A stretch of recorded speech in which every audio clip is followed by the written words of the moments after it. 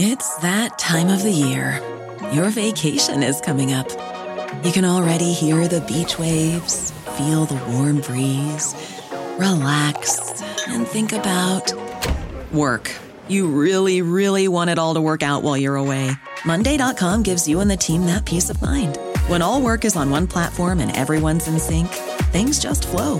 Wherever you are, tap the banner to go to Monday.com. When it comes to weight loss, no two people are the same. That's why Noom builds personalized plans based on your unique psychology and biology. Take Brittany. After years of unsustainable diets, Noom helped her lose 20 pounds and keep it off. I was definitely in a yo-yo cycle for years of just losing weight, gaining weight, and it was exhausting. And Stephanie. She's a former D1 athlete who knew she couldn't outtrain her diet, and she lost 38 pounds. My relationship to food before Noom was never consistent. And Evan, he can't stand salads, but he still lost 50 pounds with Noom. I never really was a salad guy. That's just not who I am. Even through the pickiness, Noom taught me that building better habits builds a healthier lifestyle. I'm not doing this to get to a number. I'm doing this to feel better. Get your personalized plan today at Noom.com. Real Noom users compensated to provide their story. In 4 weeks, the typical Noom user can expect to lose 1 to 2 pounds per week. Individual results may vary. Voices for Justice is a podcast that uses adult language and discusses sensitive and potentially triggering topics, including violence, abuse, and murder. This podcast may not be appropriate for younger audiences. All parties are innocent until proven guilty in a court of law. Some names have been changed or omitted per their request or for safety purposes. Listener discretion is advised. My name is Sarah Turney, and this is Voices for Justice. Today I'm discussing the case of Lisa Irwin. Now, I want to warn you that this is one of the most frustrating cases I have ever covered on this podcast. When 10-month-old Lisa Irwin first went missing in October 2011, the media jumped on her case. Her picture was on the front page of newspapers all across the country. Her parents immediately appeared on major talk shows to beg for the safe return of their daughter. While Lisa's parents were very outspoken about this case, the police were also very outspoken about their concerns about them, specifically about Lisa's mom. But when 3 witnesses came forward about seeing a man near Lisa's home carrying a baby in just a diaper on that cold October night, it unraveled an entirely different possible scenario, leaving the public unsure of what to believe. And believe me when I say that this is just scratching the surface of this story. While this is a challenging and complicated case, it's an important one. This is the case of Lisa Irwin. Monday, October 3rd, 2011 was not a normal day in the Irwin/Bradley household. Jeremy Irwin usually worked the day shift at his job as an electrician, while his partner, Deborah Bradley, stayed home to care for their 3 children at their home in Kansas City, Missouri. Jeremy and Deborah met years prior, and each had a son from a previous relationship before having their only child together, Lisa, in November 2010. Now, they're a pretty young family at this point.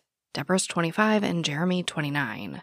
And with 2 boys, ages 5 and 8, and 10-month-old Lisa, Jeremy decided picking up some extra hours couldn't hurt, and planned to work another shift later that night. This is something he didn't usually do. But Jeremy ends his first shift at about 2:30 p.m. He goes home, spends some time with the kids, and has dinner. At around 4:30, Deborah and her brother Philip run to the store to grab wine and some baby supplies for Lisa. Baby food and wipes, it seems.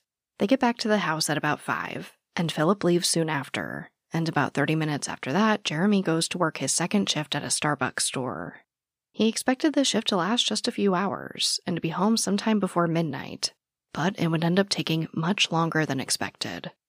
Now, over the years, there have been several slightly conflicting timelines published about this day, but according to most of my sources, this is what happens next. Deborah puts Lisa in her pajamas and lays her down to sleep at about 6:40 p.m., and closes her door to help block the sound of the other kids. According to an interview Deborah gave for the show People Magazine Investigates, she was feeling a little uneasy about not having Jeremy there with her that night. So she decides to invite her neighbor and best friend, Samantha Brando, over to keep her company. Samantha agrees and brings her 4-year-old daughter with her. Now, at first, Samantha actually leaves her daughter with Deborah to play with the boys while she runs to the store to grab some wine. Some sources say that Samantha's daughter did see Lisa that night. Either way, at around 7 p.m., Deborah puts on a movie for her two sons and Samantha's daughter to watch. After this, Deborah and Samantha sit outside the house chatting, smoking cigarettes, and drinking wine. At about 7:30, a teenager named Shane, who was living a few doors down with his grandmother, went outside to smoke a cigarette. Apparently, Deborah and Samantha see him and just call him over to chat. They'd never met before, but end up talking for about an hour before Shane goes back home. Shane would later report that he could tell that both women had been drinking based off their conversation. But that's all he really reports. He says he never saw the kids. Deborah says that she and Samantha continue to chat and periodically check on the kids that are watching the movie inside. Then, at about 10:30, Deborah says that she and the boys are ready to go to bed, so Samantha and her daughter go home. But Samantha doesn't go right to bed. She actually goes outside and smokes another cigarette and chats with that same teenage neighbor until about 11:30. Samantha reports nothing out of the ordinary that night. But we're getting close to midnight, and Jeremy's shift is running much longer than anticipated. It's now closer to 4 a.m. when he finally gets home. And when he gets home, he is not happy. The front door is unlocked, the lights are on, and the window in their computer room was open. And when he tried to shut it, he realized that it was broken. So he's irritated. He just picked up this shift for extra money for the family, now the lights are on, there's something wrong with the window. But he does go and check on the kids. He sees that their youngest boy is in bed with Deborah along with a stray cat she apparently found the day before. Their oldest boy is asleep on the top bunk in his room. But when he goes to check on Lisa, the door is open and she's gone. So he runs back to Deborah and shakes her awake, asking where the baby is. Deborah described this moment to KSHB News in Kansas City. Quote, Jeremy came home early in the morning and went into Lisa's room and she wasn't there. Jeremy comes in the room panicked and shakes me awake and says, "Where's Lisa?" And I said, "What do you mean, where's Lisa? She's in her room." And he said, "No, she's not." Immediately, you panic instantly. Deborah says from here, she jumps out of bed, wakes up the boys, and everyone starts looking for Lisa. They're checking in closets, under beds, anywhere they think she might be. But after looking all around the house, Jeremy grabs a flashlight to look outside for Lisa, thinking maybe somehow she managed to get out of her crib and out of the house. But again, there's no Lisa. So he runs over to Samantha Brando's house thinking that for maybe some reason she's there. But Lisa's not there either. During their search for Lisa, Deborah and Jeremy say that it wasn't totally unusual for them to leave some windows open in their house. But they noticed something else about the computer room window. The screen had apparently been pushed in from the outside. Deborah says when she saw this, her heart just sank, and she knew that someone must have taken Lisa. So they run to the kitchen to grab a cell phone to call 911. They apparently always charge them on the kitchen counter, but when they go to call, their phones are gone. Luckily, Jeremy did have his work cell phone on him, and he is able to call the police and report Lisa missing. And the search begins immediately, with the media right behind law enforcement reporting on each and every update for weeks.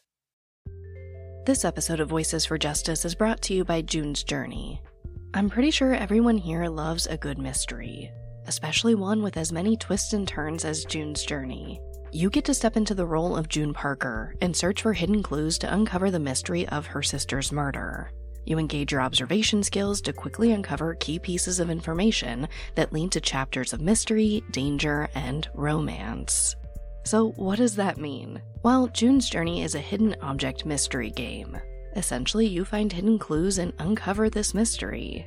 But it's also more than that. You can customize your own luxurious estate island, you can join a detective club, and put your skills to the test in a detective league. I like that you can play totally alone, or if you want to play with other people, you can do that too. I find myself playing June's Journey in little breaks during the day, or most frequently at night before I go to bed. Whether you're craving a good mystery or just looking for an escape, I really do recommend June's Journey. Discover your inner detective when you download June's Journey for free today on iOS and Android. You know that's the sound of another sale on your online Shopify store. But did you know Shopify powers selling in person too? That's right. Shopify is the sound of selling everywhere. Online, in-store, on social media, and beyond. Shopify POS is your command center for your retail store. From accepting payments to managing inventory, Shopify has everything you need to sell in person. With Shopify, you get a powerhouse selling partner that effortlessly unites your in-person and online sales into one source of truth. Track every sale across your business in one place and know exactly what's in stock. Connect with customers in-line and online. Shopify helps you drive store traffic with plug-and-play tools built for marketing campaigns from TikTok to Instagram and beyond. Get hardware that fits your business. Take payments by smartphone, transform your tablet into a point-of-sale system, or use Shopify's POS Go mobile device for a battle-tested solution. Plus, Shopify's award-winning help is there to support your success every step of the way. Do retail right with Shopify. Sign up for a $1 per month trial period at shopify.com/crimes, all lowercase. Go to shopify.com/crimes to take your retail business to the next level today. Shopify.com/crimes. When 10-month-old Lisa Irwin goes missing from her Kansas City home sometime after 10 p.m. on October 3rd, 2011, it's all hands on deck with law enforcement and the media. They have search crews out immediately.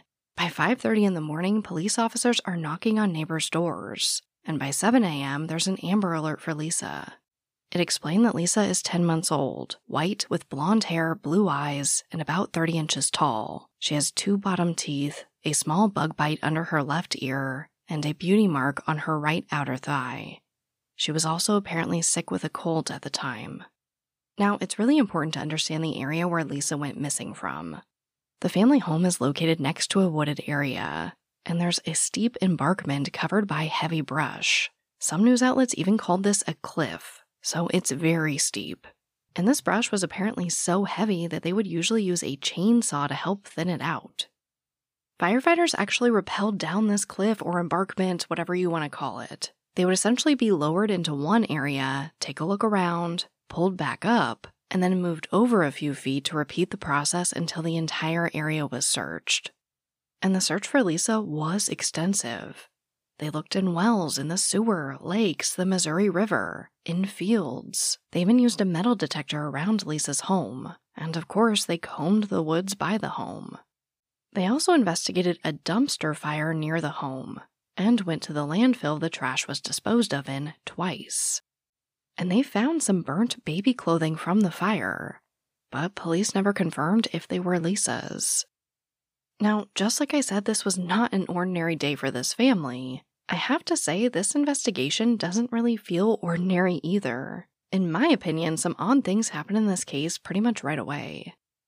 By the end of the day, day 1, police say that they haven't been able to find a point of entry for a possible abductor to have come into the home. Which I personally find kind of weird because Jeremy did say that the front door was unlocked, which seems like a perfectly reasonable point of entry for a possible perpetrator. But what they will later explain is that they just don't believe anyone went through that window where the screen appeared to be pushed in. They say the window's too high up, too hard to get through. And I think the most compelling piece of evidence about this point, in my opinion, is that they say the dust on the windowsill was not disturbed. So it does seem clear that no one went through this window, but again, the front door was unlocked. Either way, police say that they can't find a point of entry for an abductor.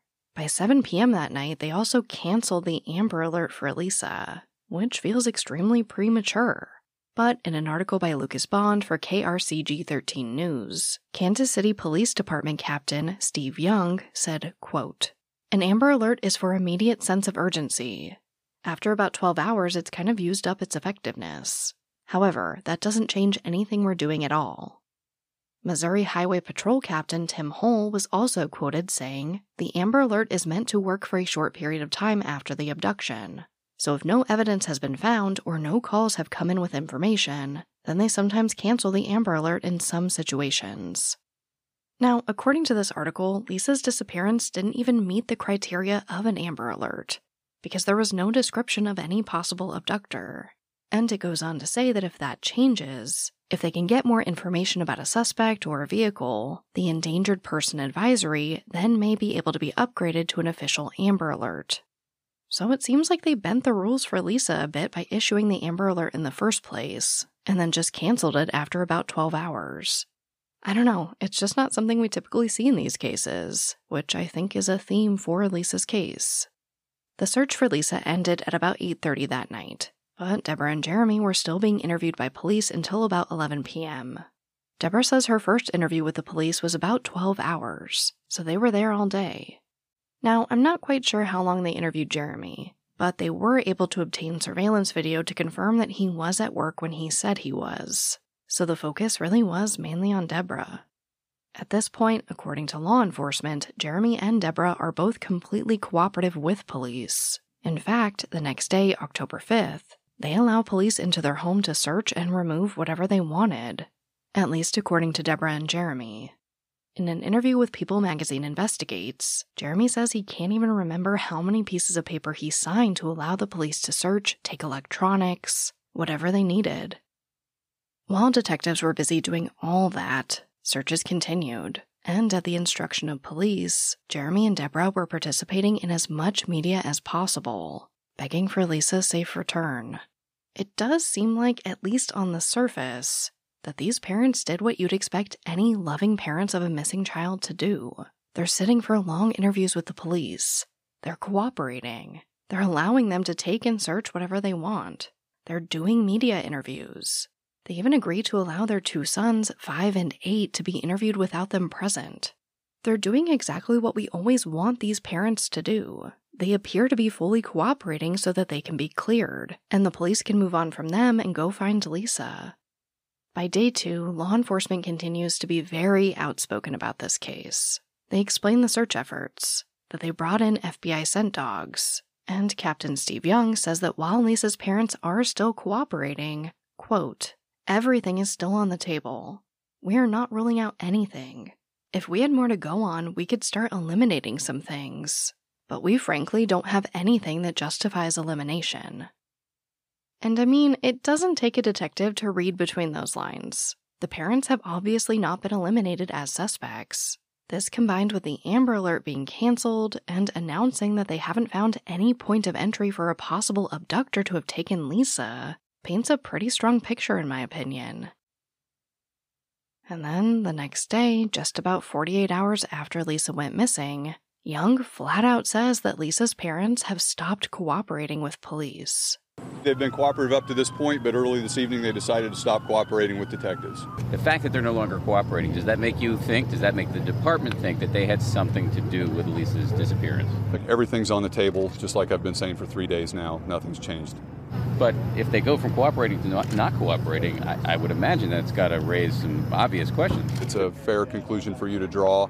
I can't say that matter-of-factly for the detectives, though. Now, Deborah and Jeremy fight back against this. Jeremy's sister Ashley also goes to the media to reiterate that the family has never stopped cooperating. But in addition to saying the parents are no longer cooperating, the police also announced that they've basically reached their limit with physical searches, and the focus is now on the investigation itself. All of this is happening on the same day that Jeremy and Deborah appear on Good Morning America to plead for Lisa's safe return, and reveal for the first time that their cell phones have been taken from the home. So people go wild for these statements, and the public opinion of these parents flips nearly instantly. And I do want to take a moment to emphasize just how big this story was in the media. Lisa's face and her parents were everywhere. In my research for this case, I literally stopped counting the number of days that Lisa appeared on the front page of local newspapers. It was nonstop all about baby Lisa all the time, which is a good thing. And Deborah and Jeremy don't back down. They continue to do media, and Deborah describes how investigators pretty much immediately accused her of being involved. She says they showed her pictures of burnt baby clothes from a nearby dumpster fire. They showed her a picture of Lisa and told her to do the right thing. And then they told her she failed a polygraph test. He said, "You failed."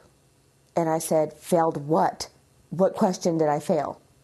And he said, "You failed the one where you know where your daughter's at." And I said, "That's not possible. I don't know where she's at." And I just proceeded to come unglued. It's not possible, freaking out, telling him no. And he looked in my face and he said, "I met bad mothers like you." and proceeded to say probably something along the lines of, I need to tell the truth, or it's hard to hear that, but if it means I have to go through all this to get her back, I don't care. Would you take another lie detector test? Yeah. Why not? Do you think it's possible that they're going to arrest you? I don't know. They'd be wrong.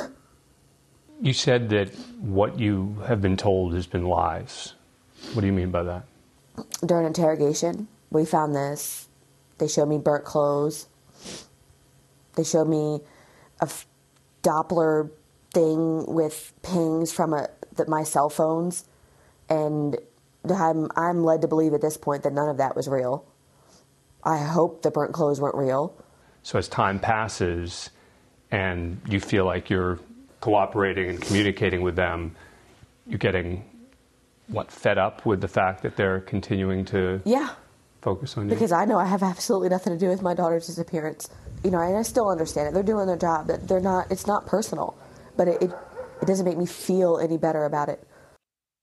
Jeremy also continued to reiterate that they never refused to cooperate, saying, quote, "I told them I had to have a break. No more questions today. I asked them to let me go, and they let me go from the police station. An hour later is when we saw the press conference from them." And this whole the parents not cooperating thing didn't really last long, but there were a lot of flip-flops. By October 11th, Steve Young appeared on KMBC News and said the family was cooperating again. But it was very obvious that there was tension between all parties, and it only got worse as more information came out. Just over a week later, it was announced that during a search of Lisa's home, a cadaver dog indicated a positive hit for the scent of human decomposition next to her parents' bed. And on top of that, Deborah's story does start to change a bit over the course of several interviews. While she had originally said that she put Lisa down to sleep at about 6:40 p.m. and then checked on her around 10:30 when she came back inside from drinking with her neighbor, she admits that she had anywhere from 5 to 10 glasses of wine, may have blacked out, and just can't remember if she checked on Lisa after putting her to sleep. She also admits to having taken anxiety medication that day, which of course is not great to mix with alcohol.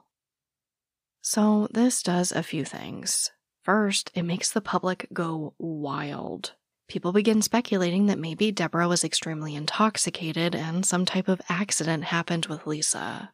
Maybe she rolled over on her in the bed or dropped her and either disposed of Lisa's body before Jeremy got home, or he came home to find Lisa dead and they both covered it up together.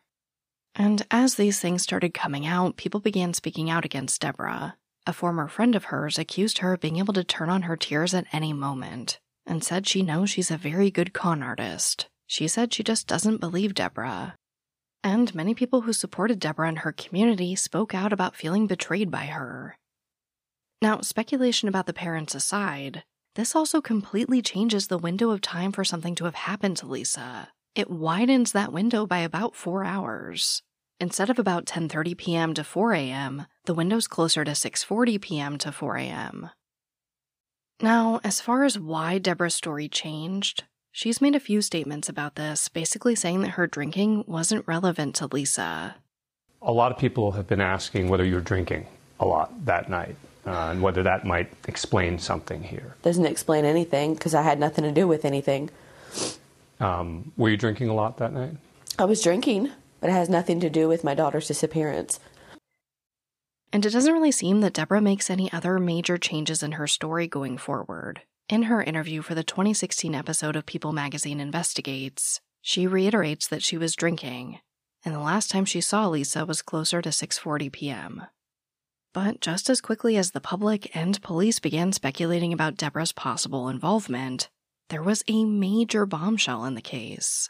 3 witnesses report seeing a man carrying a baby in the early hours of the morning on the day Lisa went missing. Everything is moving very quickly in Lisa's case. There are massive searches, strong statements from police, her parents are doing a ton of media, and the public is picking apart every little piece of information that comes out. And then it's revealed that not 1, not 2, but 3 different witnesses reported seeing a white male walking down the road near Lisa's home on the night she disappeared. Not only that, but they report that the baby appeared to be in just a diaper, despite the cold October weather in Missouri. One witness has been identified as Mike Thompson. He was riding his motorcycle home at around 4 a.m. on October 4th when he saw a man in a t-shirt walking down the street with a baby. Quote, "It was 4 o'clock in the morning, 45 degrees. The baby don't have a blanket or coat or nothing, and this guy is walking down the street. I thought it was kind of weird." The other witnesses tell a similar story. They saw a man carrying a baby who appeared to just be wearing a diaper near the Irwin home close to 4 in the morning. And it gets more complicated. There's a surveillance video that was obtained from a BP gas station less than 2 miles from Lisa's home. The video showed a man coming out of a very heavily wooded area and then walking along the road around 2:15 a.m. Now, this is a very grainy video. It's hard to make out much. And as far as I could find, not much has come of it. And it's not really clear if he was holding a baby. But of course, the speculation is that perhaps this man took Lisa shortly after emerging from the woods by the gas station, and that this is the same man that the 3 witnesses later recall seeing. And while this is speculation, the timeline does match up. This man could have gotten to Lisa's home around 2:30 or 3, about an hour before Jeremy comes home. Maybe at first he's just there to rob them. He tries to push in the screen on the window at the front of the house, but maybe it makes a loud noise or it's just hard to do. Then he just tries the front door and sees that it's unlocked. He then sees 3 cell phones sitting on the kitchen counter and grabs those to maybe sell or ensure that if the owners wake up, they can't call the police. And then for some reason just takes Lisa instead.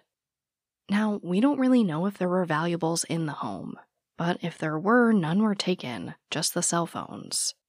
So for this theory to make sense, we have to try to figure out why someone would go to all this trouble of trying to take a baby. I mean, obviously I think there are about a million terrible things that cross my mind when I think of someone trying to steal a baby. But the thing is, there was someone seen nearby the home with a history of breaking into homes in the area who did have motive to take a baby. Not only that, they have a direct connection to a person who supposedly received a phone call from one of the family's cell phones that night. That's a lot, so let's break it down. When speaking to neighbors and friends of the family, police discover that there's a man living in the neighborhood who does some handyman work for families in the area. This man's name is John Tanko, but goes by the name Jersey, and he doesn't have the best reputation.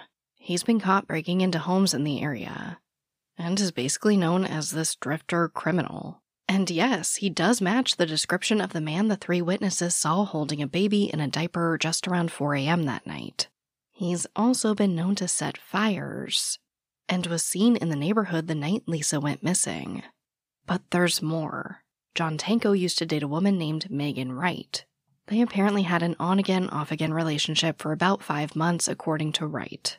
She says that she was trying to distance herself from Tanko because of his criminal background, and her feeling that he was headed in a bad direction. But here's the thing. While they were together, she told Tanko that she wanted to have a baby. So we have motive. Now to the connection to the cell phone. Well, there's a lot to say about these cell phones that were allegedly taken from the home that night. Like I said, there were 3 phones in total. Jeremy's phone that he left at home since he had his work cell. There was Deborah's phone, which was turned off and not able to make outgoing calls according to some reports. And then there was a loaner phone from a family member of Deborah's since hers was turned off. Like a lot of things in this case, there have been a few conflicting reports about these phones. Some reports say that the phones in general were used in the area around Lisa's home that night. And there's a lot of talk about one phone in particular making a call to Megan Wright's cell phone at 11:57 p.m. that lasted for 50 seconds. This information actually comes from Wright herself, who told the media that the police called her in to speak with her about this call on the night Lisa went missing. But the police have been very tight-lipped about this. I think it's really important to know that before the night Lisa went missing, none of the family's cell phones had ever dialed or received a call from Wright's cell phone. Lisa's family and Megan Wright had both come out to say that they don't know each other, and Wright says that she didn't actually have her phone with her that night. She lived not far from Lisa's home with about 5 other adults and a few kids. She says that her phone was kind of used by everyone, and she's made some conflicting statements about who she believed was using it that night. I know, it's a lot to unpack, so stay with me. An anonymous roommate of Wright's goes to the media and says, I know who used the phone. He says it was a guy who was in the house named Dane. And Dane goes to the media too, but will only communicate with them by text. He says, yes, I used the phone. I made a call to get my cell phone turned on and to arrange some transportation for myself. When asked if he answered the 11:57 p.m. phone call, he doesn't give them an answer. Now, Dane actually plans to meet with journalists in person to discuss everything, but backs out last minute, saying the police instructed him not to talk. And when Megan Wright is asked about this, she flip-flops. She says Dane did have her phone, then says he didn't. So it's hard to say exactly what happened there.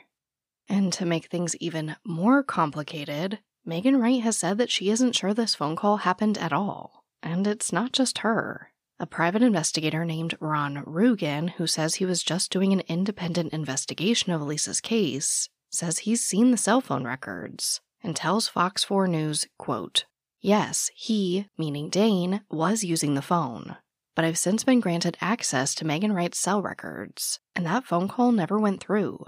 There was no incoming phone call to that phone at 11:57 p.m. Now, Megan Wright's cell phone was taken twice, once by the Kansas City police and again by the FBI. But at the end of the day, no one has come forward to say that they answered that call. And certainly no one has come forward to say that they made it. Or if they have, the police haven't told the public that. Now, like John Tanko, Dane has a criminal history as well. He was actually arrested just a few months after Lisa went missing for stabbing a man who thankfully lived. And people who say that they know Dane have said that while they don't think he'd be the type to harm a baby, he might help cover something up. In the end, of the 3 witnesses who saw the unidentified man carrying the baby that night, only one picked John Tanko out of a lineup. The other 2 say that he is not the man they saw. So what came of all of this? Of John Tanko being seen that night? Of Dane, of the phone call, the mysterious man? Well, basically nothing. In the end, police actually clear both men. They say that they were brought in for questioning, were cooperative, and are not considered suspects. How they got to that conclusion, they aren't telling us. But they say that these 2 men are basically cleared. And as time goes by, the leads for Lisa's case slow down. And her parents also slow down on media appearances, and continue to have a hot and cold relationship with law enforcement. But after taking a short break from doing media, in February 2012, they do appear on the Dr. Phil show. They defend themselves against accusations that they might have had anything to do with Lisa's disappearance. And this does not go over well with the public, especially after Dr. Phil announces that their interview was not enough to make him believe they shouldn't be suspects. And after the show premieres, journalists are back to camping outside their home again. One reporter is seen knocking on the door 4 times. And then apparently on a window of the home. The police do eventually arrive and ask reporters to stop approaching the home, and this was also met with criticism. I think that one thing the public wasn't quite thinking about while analyzing all these actions is that Lisa's older brothers were just 5 and 8 years old and still living in that house. I have to imagine people outside their home camping out, a reporter knocking on their window could be really scary for them. I did read a similar report of a group that held nightly vigils outside the home. At first, they were really supportive of Lisa's parents, but once they stopped speaking to them every day and participating in these nightly vigils, they began to speak out asking why, saying it was suspicious. And of course, many things transpired in this case that make you wonder if the parents were involved. There's no denying that. I just think that there's this whole other piece to this. That Jeremy and Deborah still had 2 young children to care for during all this, and it must have been extremely confusing and scary at times to have people constantly outside their home, to have cameras watching them go into their home after school. I'm not saying I know what Lisa's parents' intentions were or if they were involved. I'm just trying to play devil's advocate here. Either way, over time there were a few more things that came out. In May 2012, Deborah appeared on the Today Show and discussed a fraudulent transaction on Jeremy's debit card from just a few days after Lisa was gone. Apparently, on November 6, 2011, there was a charge for $69.04 from a British website advertising a name-changing service. 2 other charges were attempted and declined. But then the website changed its content after some period of time. At first, the URL went to this name-changing service website, but when they clicked on it later, it was a website selling stationery.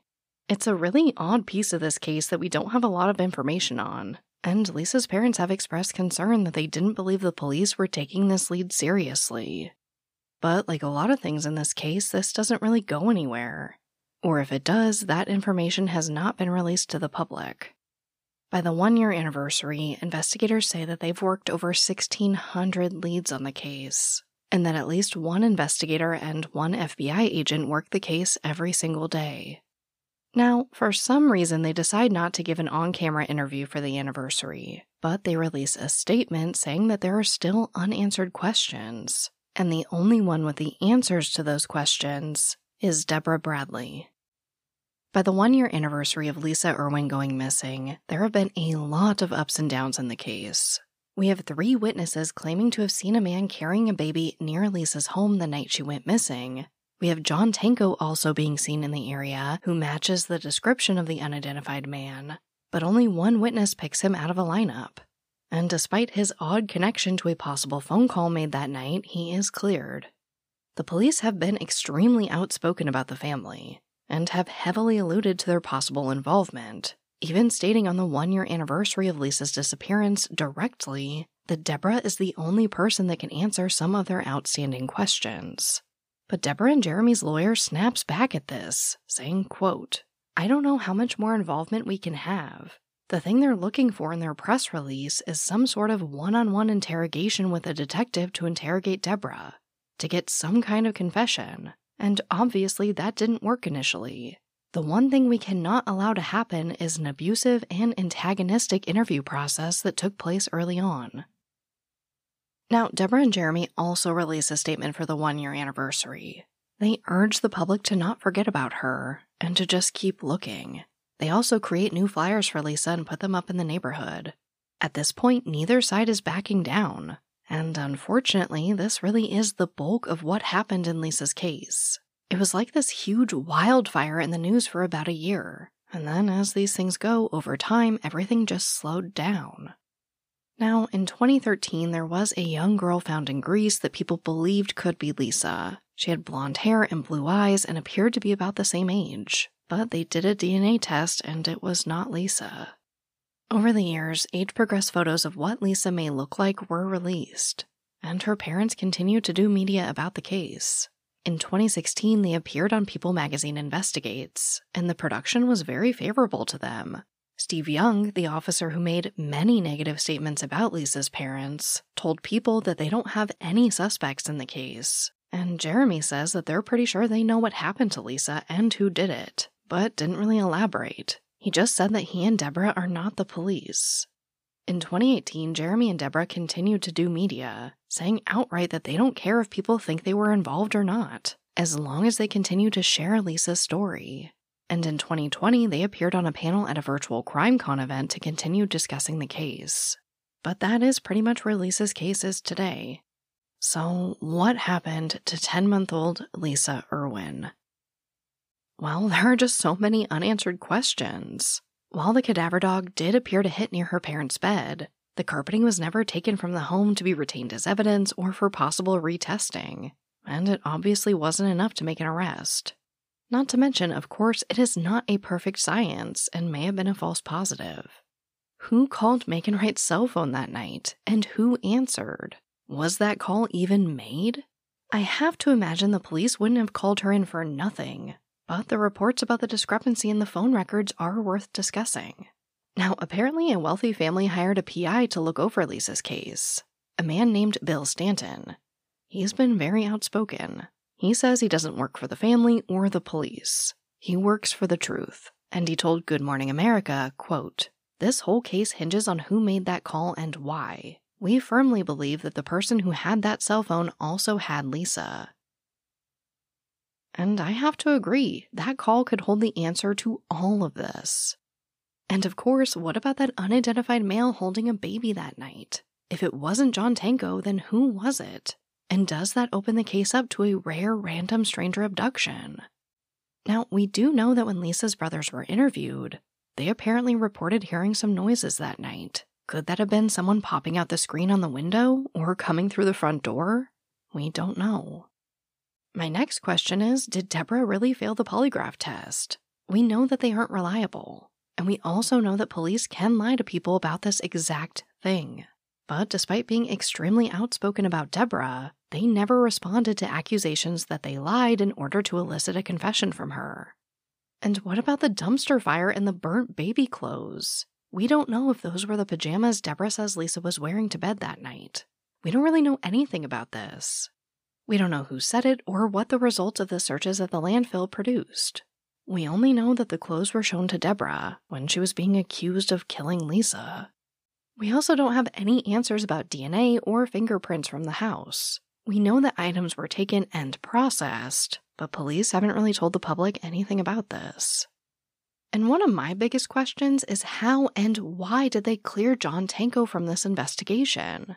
I think that this piece of the puzzle probably holds a lot of information that would make this case make more sense. Of course, this case has no shortage of theories. I even found an article from CNN about someone finding a pentagram near the home. Of course, they're trying to jump to this conclusion that maybe it was some cult thing, satanic panic and all that. Now, in October 2021, Deborah Bradley did express her theory. She told KSHB News, quote, "I think that someone was paid to come into our home. Our house was watched, and they waited for the perfect opportunity. Jeremy never really worked nights. I absolutely believe she was human trafficked." Lisa's parents do hold out hope that she'll come home someday, and it appears that they've kept her room exactly the same for all these years. They've shown pictures of her room with presents just stacked up everywhere. Missed birthdays, Christmases. They even say that they buy her a Halloween costume each year. Now, the family does have a website for Lisa, findlisairwin.com, but it doesn't look like it's been updated in quite a few years. On it, it says, quote, "Lisa is a toddler now. We have to keep our eyes open for an older version of her pictures. She should be walking, and her vocabulary might be bigger. The auburn tint in her hair might have taken over and look less blonde. She should have a lot of big teeth now, too. Please pay attention to anyone around you that has a young toddler now. Think about your neighbors, family, distant family, friends, and coworkers. Lisa is being raised by strangers. Lisa should be home with her mommy, daddy, and 2 older brothers who love her more than anything. Every day is a struggle to function without her. Please help us find our Lisa." At the end of the day, we can only work with what we have, and this is what we have. And of course, we know why investigators can't tell the public everything, and I fully support that. That being said, Lisa's case has to be one of the most confusing and frustrating that I have ever covered on this podcast. Which brings me right to our call to action. No matter what you think happened in this case, Lisa needs to be found. If she is out there alive, she would have turned 13 years old the week before this episode airs. She's old enough to ask questions and possibly recognize herself. And of course, if she is not out there, whoever did this needs to be held responsible. And while Lisa's case was extremely popular when she first went missing, that media pressure has since lessened. So please take a moment to share Lisa's story, and especially share the age-progressed photo of her that I will have on our social media channels and website. There is always hope. As a reminder, Lisa Renee Irwin went missing sometime between 10 p.m. on Monday, October 3rd, 2011, and about 4 a.m. on Tuesday, October 4th, 2011. Lisa is white, and at the time of her disappearance, she had blonde hair, blue eyes, and was about 30 inches tall. She had just 2 bottom teeth, a small bug bite under her left ear, and a beauty mark on her right outer thigh. It is worth noting that she was sick with a cold at the time, and was last seen wearing purple shorts and a purple shirt with white kittens on them. There is still a $100,000 reward in this case, and if you have any information, you can call the Kansas City Police Department at 816-234-5136. or you can email missingperson@kcpd.org. But as always, thank you, I love you, and I'll talk to you next time. Voices for Justice is hosted and produced by me, Sarah Turney, and is a Voices for Justice media original. If you love what we do here, please don't forget to follow, rate, and review the show in your podcast player. It's an easy and free way to help us and help more people find these cases in need of justice.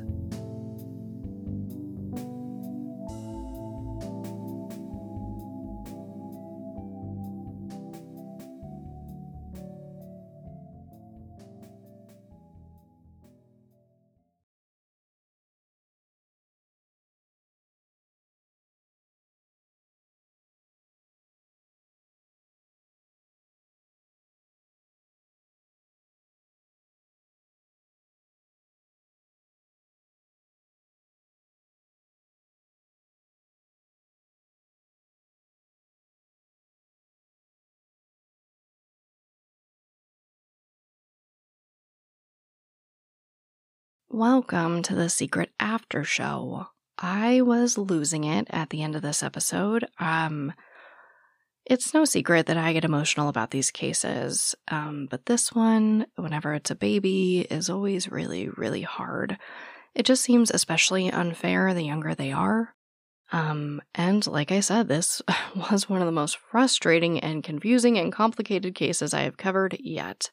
There were just so many moving pieces to this, and so much happened in the first few days, really, of Lisa going missing. That's the bulk of what happened in this case. And I think with so many unanswered questions, which, like I said in the episode, is fair, you know what I mean? Like, they have to hold stuff back so that they can make a proper conviction. I get that. I'm not trying to slam it. It's just hard. It's hard to tell this story because you're like, yeah, there were 3 witnesses who saw this guy holding a baby in just a diaper near the house. And what came of it? Well, I don't know. You know what I mean? We know that they eliminated John Tanko, Mr. Jersey, but that doesn't explain, like, the phone call, which I think is a huge thing. I agree with that private investigator that, I said that in the episode. I was a little opinionated. I agree that that call really holds the answers to this. And I will say that there was information in this episode that I didn't include to protect some of the kids in the case. Lisa's brothers' names are out there. There's a lot more information about the little girl found in Greece that they thought was Lisa. And I probably don't need to remind you, and I feel a little preachy, but, it's hard. I think when kids are little, it's like with my nieces and nephews, the reason that I don't bring them into things that you never see them, you never hear about them, is because I believe they have a right to privacy. And when they're children, they can't opt in or out of that privacy. I just default to you deserve privacy. My worst fear, especially with the nieces and nephews who have my last name, who have the Turney last name, is that someone Googles them and asks them about it or has some weird prejudice against them. Because let's be real, that can happen. I have hired people. You Google them before you hire them to see what they're like, at least in a lot of positions. Employers want to make sure that you're not, being a total idiot on social media or whatever. You're not like racist or some horrible person.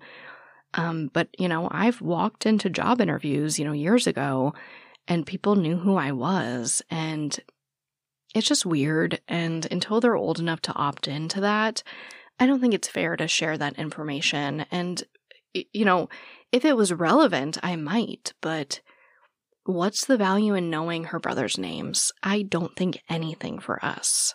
What's the value in going into that little girl who was found, terrible background? Not much for us. But there's so much more at stake if you do talk about it. There's so much more opportunity to harm them. So I guess I just really hope that you guys understand why I don't always include that information and why I really try to protect minors in a lot of these cases. As far as what's been going on with me, well, I was sick last week and my voice was awful. And I just didn't want to hurt my voice. I wasn't feeling up to it. I was not feeling up to it. So thank you for giving me that week off. I am sorry it happened. It really sucks when that happens, but sometimes I just can't record. Other than that, I've just been trying to catch up on work, to be honest, from missing some time being sick. So let's move right on to our segment of hope. This actually comes from the National Center for Missing and Exploited Children's blog. I don't know why I said it like that, blog. But we have some happy news, of course, happy shrouded in sadness. You guys know how it is. It's always weird for me to call it happy because none of the circumstances are happy, but we have a great breakthrough in a case. A little girl only known as the Christmas Jane Doe has been identified. Her name is Kenyatta Odom. And you guys, this came from a tip. They say that a tipster recognized a facial reconstruction created by the National Center for Missing and Exploited Children, NCMEC. And there was an arrest. On November 10th, 2023, investigators arrested Kenyatta's mother, Evelyn Odom, and her former boyfriend, Ulysses Sanders, age 61, both of Albany, Georgia. They were indicted and charged with felony murder, cruelty to children in the first degree, aggravated battery of family violence, concealing the death of another person, and conspiracy to conceal the death of another. This is an ongoing investigation, but apparently this is how the story goes. On December 21st, 1988, just days before Christmas, a truck driver discovered skeletal remains in a box off Duncan Bridge Road in Waycross, Georgia. The remains were found wrapped inside a brown blanket and concealed inside a duffel bag that was placed inside a TV console cabinet. And it appears that they were able to determine that she was African American, a female, and about 3 to 4 years old, though she was apparently 5. But in January 2023, the GBI says that they received a tip from a member of the public claiming to have seen the NCMEC facial reconstruction. This person tells police that they thought it was Kenyatta Odom, and the rest is history. So obviously the reason this makes the segment of hope is because this is what it's all about. And I know I keep saying that. I know that's like my line at this point, but it really is. This is why I ask you to share every week. And I'm sure that you are so freaking tired of hearing that by now. And I've heard people talk trash about that, how these calls to action, are hollow and it's just a way to make people care when it's really just about salacious true crime. But I think you guys know that's not what it is for me, and that's why we have this segment of hope. This person saw something, said something, and it led to a break in this case. It led to solving this case, essentially. I mean, obviously, they still have to go to trial and that whole terrible process, but, yeah. She's been identified, and her parents have been arrested for her murder, essentially. Well, her mom and the boyfriend. I don't know much about the relationship there, but that's why it makes the segment of hope. Whatever this person saw, someone shared, she called it in, and the rest is history. So please keep sharing these cases. You never know who might see it and call in a tip. We've seen it in so many cases now. I don't know how many times I need to do these segments of hope to express the power of a share, but I will keep doing it as long as you guys are listening, because it's not only that, right? I think it's really encouraging. But I feel like these segments of hope, this segment of hope, has really become a nice little palate cleanser for these cases because they're tough. This week's episode is tough. So I'd just like to remind you of why we do this, why we're here, and that though these cases may be unsolved, which isn't particularly satisfying, I know I hear it all the time, why don't you do solved cases? It's because I don't feel like I can help them. So I know that these cases aren't satisfying in the same way that solved cases are, but if you can help and share and be just a small part of a breakthrough, I can't think of anything more satisfying in true crime. But I'm going to step off my soapbox now, tell you thank you, I love you, and I'll talk to you next time. Save big money when you start your next project today at Menards. Check out our great selection of garage and utility lighting options in stock, ready to take home today. We carry everything to help you illuminate whatever project you're working on. Shop garage and utility lighting products in store at your nearest Menards. You can also view all of our entire selection of lighting options today on Menards.com. Save big money